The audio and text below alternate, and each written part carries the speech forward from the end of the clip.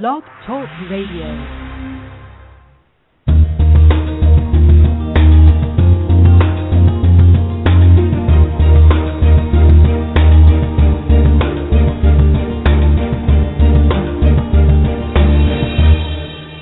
Good morning, everyone, and welcome to the Inclusive Class Podcast.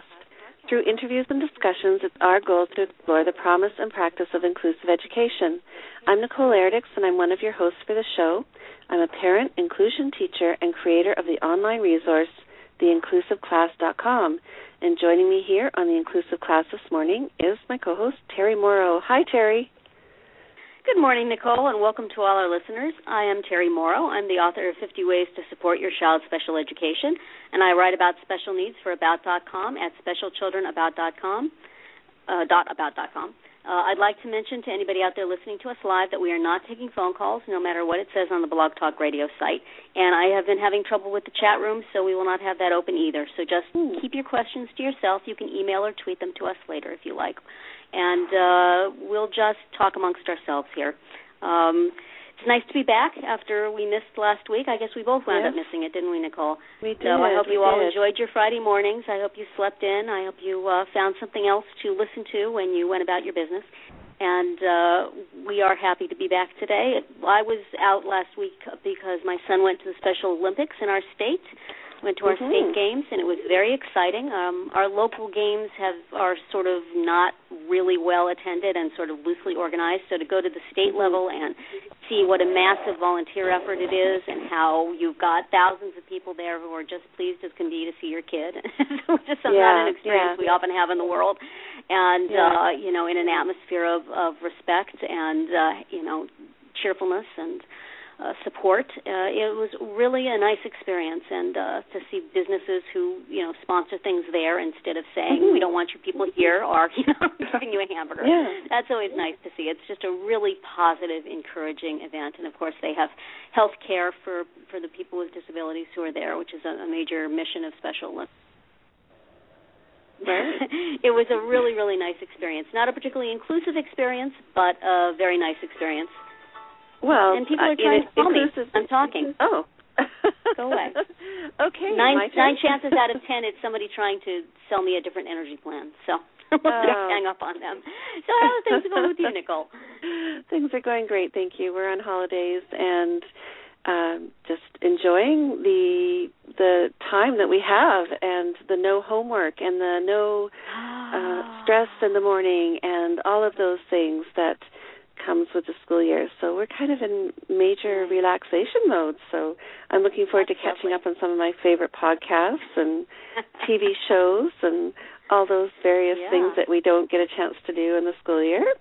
And we are vacation mode. We've got 2 more weeks of algebra here, so after that I will enjoy it. Yes, exactly. Oh, algebra. Anyway, yes. Speaking of the end of school, I know that our guest today is on her first day of summer vacation with her kids, too, and she's thankfully joining us because I know that she had to get up as early as I did this morning. She's on the West Coast with me, so I really, really appreciate it. We have our guest, Wendy Cruz, here with us today. Good morning, Wendy. Good morning. Thank you so much for having me on. Oh, our pleasure. I just wanted to quickly let our audience know what we're talking about today.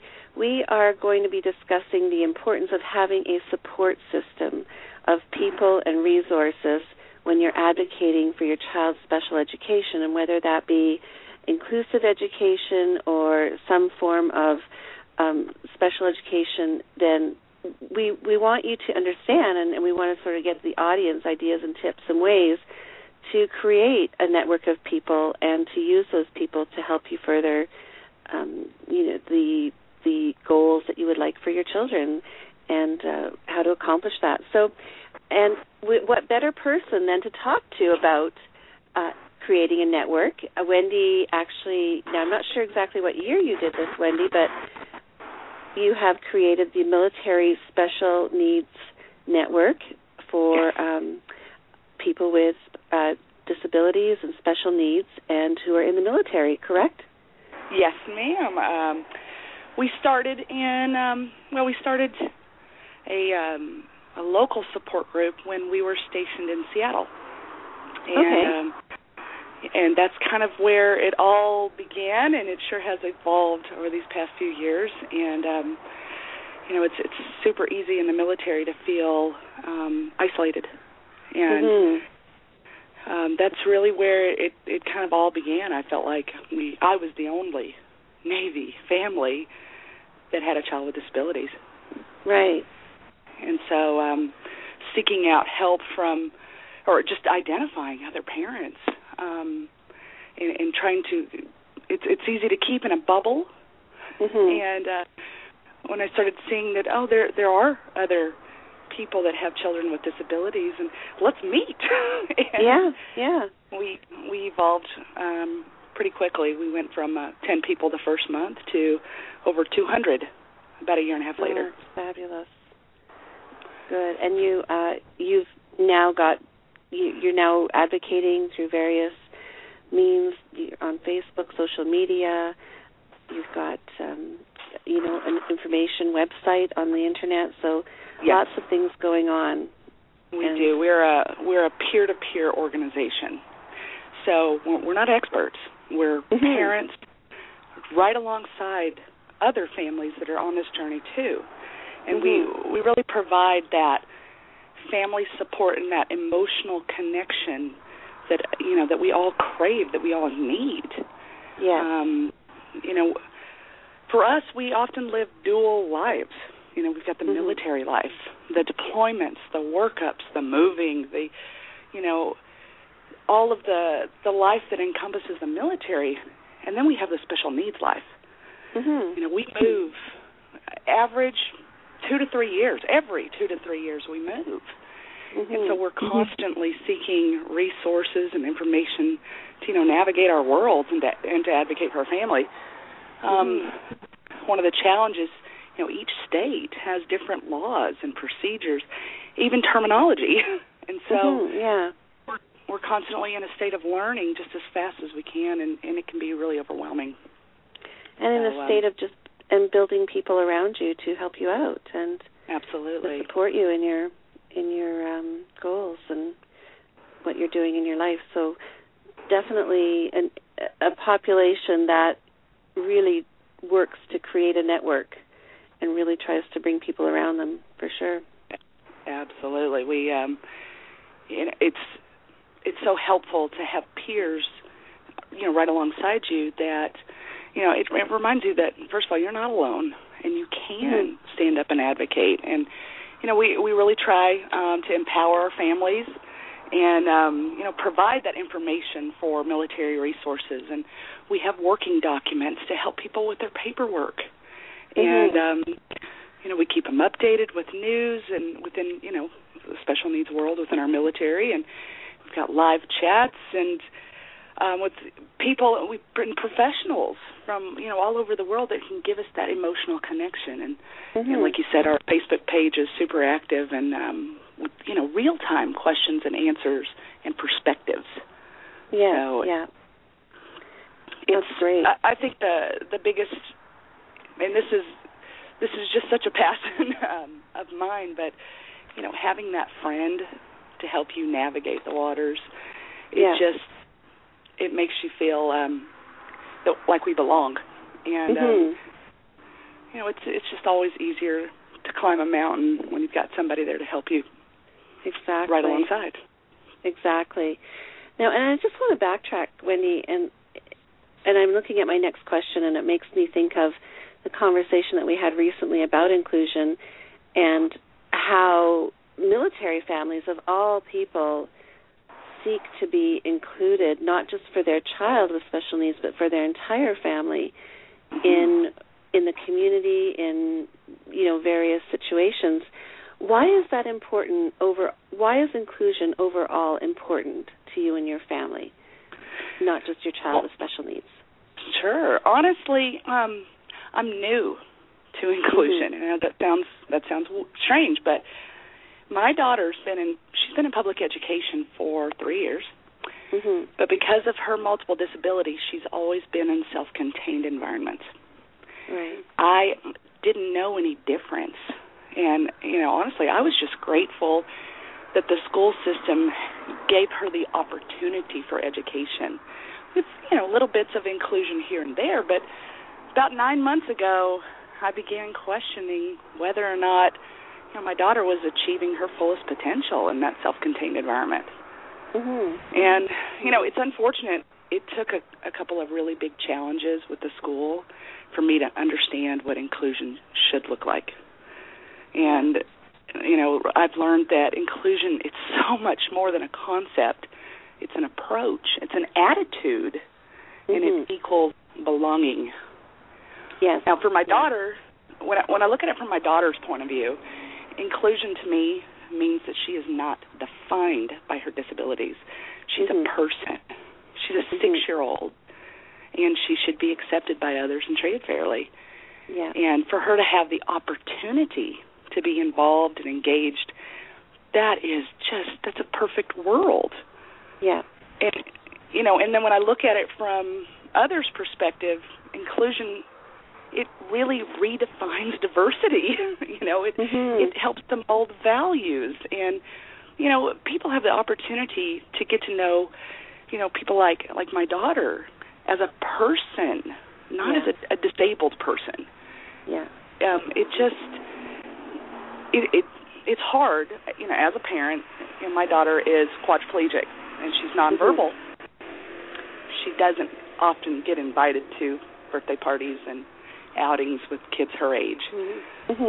But inclusion, it provides the opportunity to foster friendships.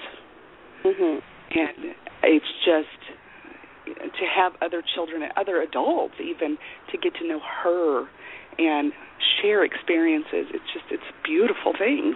Yeah, exactly. No, I completely agree with you.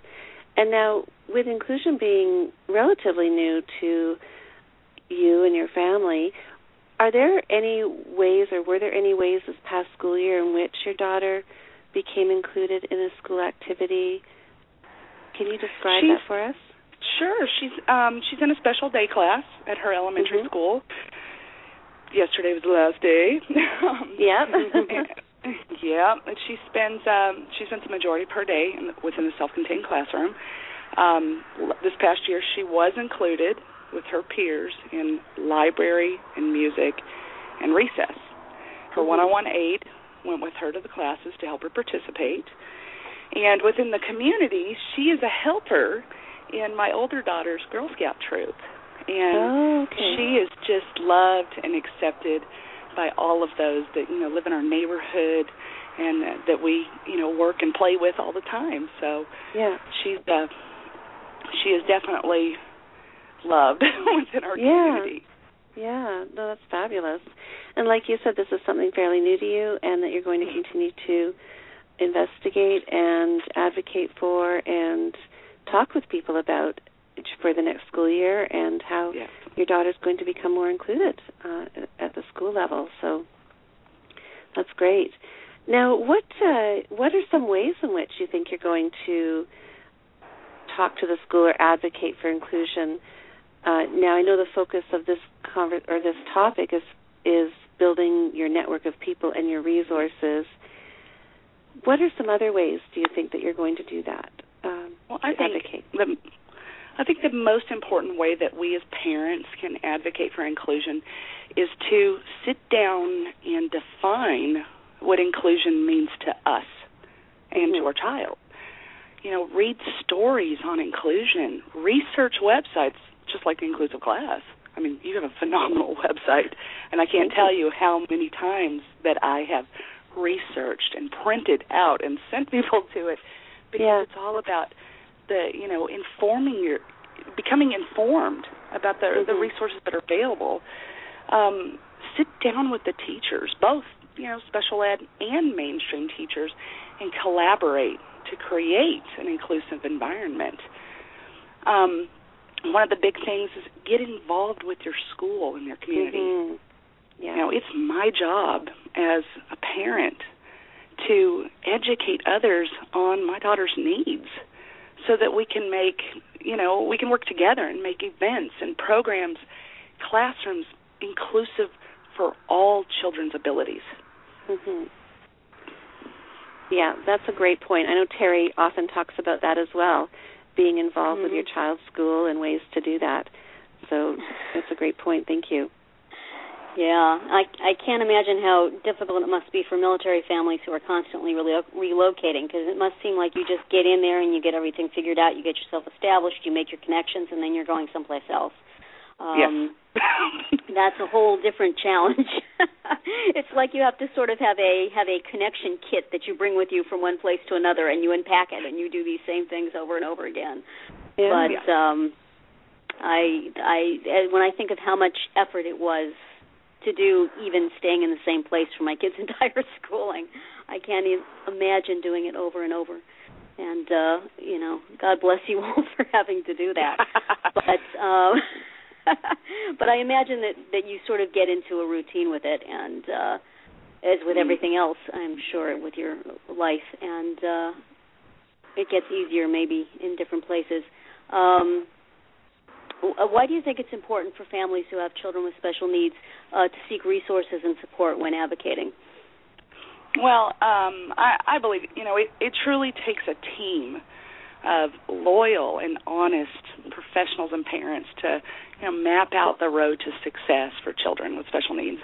Mm-hmm. As parents, we've got to be knowledgeable about our child's abilities and seek resources and support so we can feel, empowered as a valued member of the team. Mm-hmm. We've got to arm ourselves with knowledge in order to be effective and, in looking at what we're trying to achieve, but also to avoid being taken advantage of. Mm-hmm. It's unfortunate, but this lesson most of us learn it the hard way. And, for instance, with inclusion, we've had some challenges this year at our school. Mm-hmm. And through seeking out support here locally, I found out that our district actually has inclusion specialists that work on cases like mine. Mm. So had I not sought out those resources, I'm not sure inclusion would even be a possibility for us. Mm-hmm. So it is just super important that our families seek out help and build a team. Mm-hmm. Yeah, when you mentioned before that you started out, you were just grateful that she was getting an education. I think that there's like stages of special education for parents. When you start out, you're, oh, thank God, and everybody's so nice, and everybody knows what to do, and it's so wonderful that they all care about your kid and want to do these. And then you start thinking, well, wait, how come she's not making these goals? How come she's not doing this? And then you start doing some research, and you start finding out that it should be different, and then you start battling, and suddenly the people aren't as nice and friendly and not as happy to see you. And it's and then you maybe go off too far on the other end of the scale as being too demanding, and eventually you get to the place where you have to work with people and come to the table informed and expect them to do the same. But, I think it's really challenging sometimes. Yes, yes. There's not a manual. No, and there are, certainly, as we were talking a little bit before the broadcast, there are certainly people who have different philosophies, genuinely different philosophies. And so they're maybe not going to tell you things because they think it's not the right idea, and therefore they're not going to bother your pretty little parent head with it. So that's right. It's it's a challenge to just modulate that correctly and get the information you need and work well. And certainly to start building a support system of professionals who get it is an important thing. And especially I would think even if you're going from location to location, you might be able to call on somebody from the previous district who got it to communicate with the people in the new one. Because sometimes they'd rather hear it from a peer. But what are some of the things that you've done to create a support system for your family? Well, our system is, and I have a system. I think all military families, we have got a system. Oh, you would have to, yeah. Now, my own particular system is twofold. And on one side, I've got our care teams, and the other side we have family support. So I started by writing down my daughter's teams So we've got our medical, respite care, military support, therapies, state services, education. And then I started writing down members on each one of these teams, and I was shocked to see just how many people it takes to create a support system for one child. You know, we have 12 doctors that we see multiple times a year. I have 3 nurses, 7 therapists, teachers, aides, and a huge ton of paperwork. And not only do I see these people often, but I've got to keep everybody on the same page. Right. With my daughter. So keeping the lines of communication for this many people is really challenging. But then on the family support side, you know, I don't only write down actual family members, but friends, you know, both local and online, that are vital to our success. You know, all of these people are the glue that holds us together. Right. And so, and I actually have a huge, I carry a binder. I have lots of binders, but I carry one with me, and it's, you know, a cute little page, and it's, you know, Addie's Combat Support System. Because it takes, you know, 30 people for one child. Yeah. And then, of course, then you've got your other page for my older neurotypical child. But it's important for our, especially our military families when we're moving constantly. This list changes. Yeah. And it's important for us to keep it organized as best we can and everybody on the same page. Yeah, and I mean, it's easier to recreate it in a new location if you have a roadmap, you know. So if you know you're going to need that many people, you can start picking them early rather than, oh, my gosh, how do I rebuild this from scratch? Right, yeah. I have a quick question, Terry, if you don't mind me jumping in here. Yeah. Wendy, I'm thinking more on the support side, the family and the friend side. What are some ways that you or that you've seen other people do? How do people reach out to others? It's really hard when you have a child with special needs. Your time is, you know, it's consumed with activity and doctor's visits and meetings. Well, how does one reach out, and what avenues can they use to build people around them? And well, you know, that's a great question. For the majority of us, we don't need one more meeting. Our schedules are jam-packed. Yeah. We found that the majority of our families are seeking support online. They're looking for others that they can chat with at 2 o'clock in the morning. Yeah. They can, foster their relationships online. So, I know that the majority of my really close friends live on the Internet. And because I just don't have time to go and, meet locally. I do. I definitely have a great network of friends here locally. But, we have therapy 8 times a week. Yeah. And it's hard to, nurture relationships and foster friendships outside of the Internet. So social media is quite a large component then. Absolutely. It is yay for Facebook because I think that's where the majority of our families can connect. Yeah. It's been online has been such a boon for parents of children with special needs. I know when we first adopted our kids, it was in the early 90s, and it was just starting to get going with, email lists were a thing. And just being able to access people in the same place, in their parenting, all over the country and the world, actually, was, that's not, there's not that many people adopting from Russia in my neighborhood, but I can go online and I can suddenly be talking to 100 of them and seeing that some of them are having the same problems, and it was, it's certainly grown from there into Facebook and into websites and into online support groups. It's just been, I don't know what we all would have done without this. We've gone from being isolated to being networked like crazy. So too much of that. But the professionals, I think we're slow in realizing that we can talk to each other now. Yes. and how empowering that is for us as parents, and how scary it is for professionals. So it really is. It really is. You know, somebody disagreed with me, and so I brought in, you know, the next day a survey of people across the country of where their kids with my daughter's exact disabilities were in school, and they were all in inclusion classes. So it's not just, you know, oh, Mrs. Morrow, you don't know. We don't do that. Well, they're doing that in these states. Why the hell aren't they doing it here? So it was, you know, and I had to say, okay. But so that's wonderful that you've been able to. It would be even more important for military families since they don't necessarily have a geographical base. Right. I know that when we moved, we've only been in San Diego for almost 2 years, and I was able to, you know, network through MSNN. I was able to find people in San Diego that were parents before we even moved here. Get that connection to find out who's the doctor, who are good doctors, where are places to avoid, where to live, what's the commute like, and that right there was vital.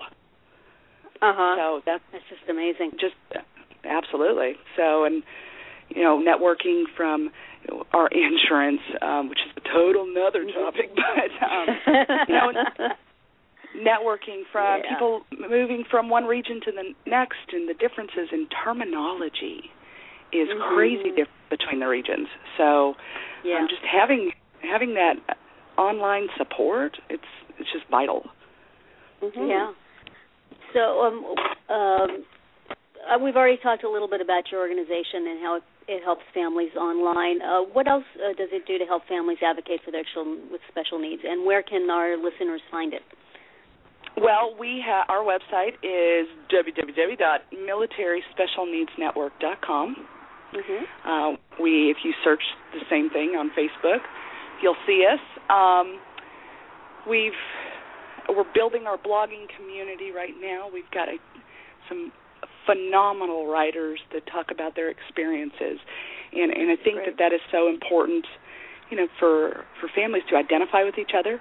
I've learned so much from reading other military family stories and you know, and other, you know, bloggers, simply because it helps you feel like, nope, I'm normal. I'm not alone. And it's therapeutic. You know, this is hard. This is a hard life. We get wrapped up in our children's needs, and we neglect ourselves. And it's hard to. We have emotions as parents, and we set it aside so we can care for our child. And so to have the parents and professionals to be able to come together and talk about the way they feel and address it. It's just an emotional connection that we all crave, that we all need. Yeah. Which is another upside to the whole networking concept. Sorry, I had to interject there. Yeah. Absolutely. But we've got some upcoming webinars coming out that are going to, you know, just basic information. There's not a guide. There's not a manual that comes with your diagnosis. I wish there was. But to how to navigate the world, where to start. Oh, unfortunately, we're about a minute and a half from the end here, so we got to ring the school bell and wrap it up. But that's really great information you're sharing with people, and I encourage everybody who's interested to go to your website and check it out, and check out all the great resources there. I think it would be worth their time. Thank you for being our guest today, and I would like to thank our listeners for tuning into our program this morning. Please join us for next week's show, when we will talk with Catherine Beals, who will talk about ways to help our unique children thrive in today's classroom. In the meantime, you can follow us on Facebook and Twitter, where Nicole tweets under the name inclusive_class, and I am at Mamatude, MAMATUDE. Wendy, are you on Twitter? I believe you are, aren't you? Twitter's a new thing. I've got to learn that. So don't follow her on Twitter. I am on there. I'm on Facebook. Okay, what is your handle? Mil Special Needs, or Mil Spec Needs. All right. Take a look for that. And finally, you can download our past podcasts for free on Stitcher and iTunes. Goodbye, everybody, and have a great week. Goodbye. Have a good week. Bye. Thank you so much.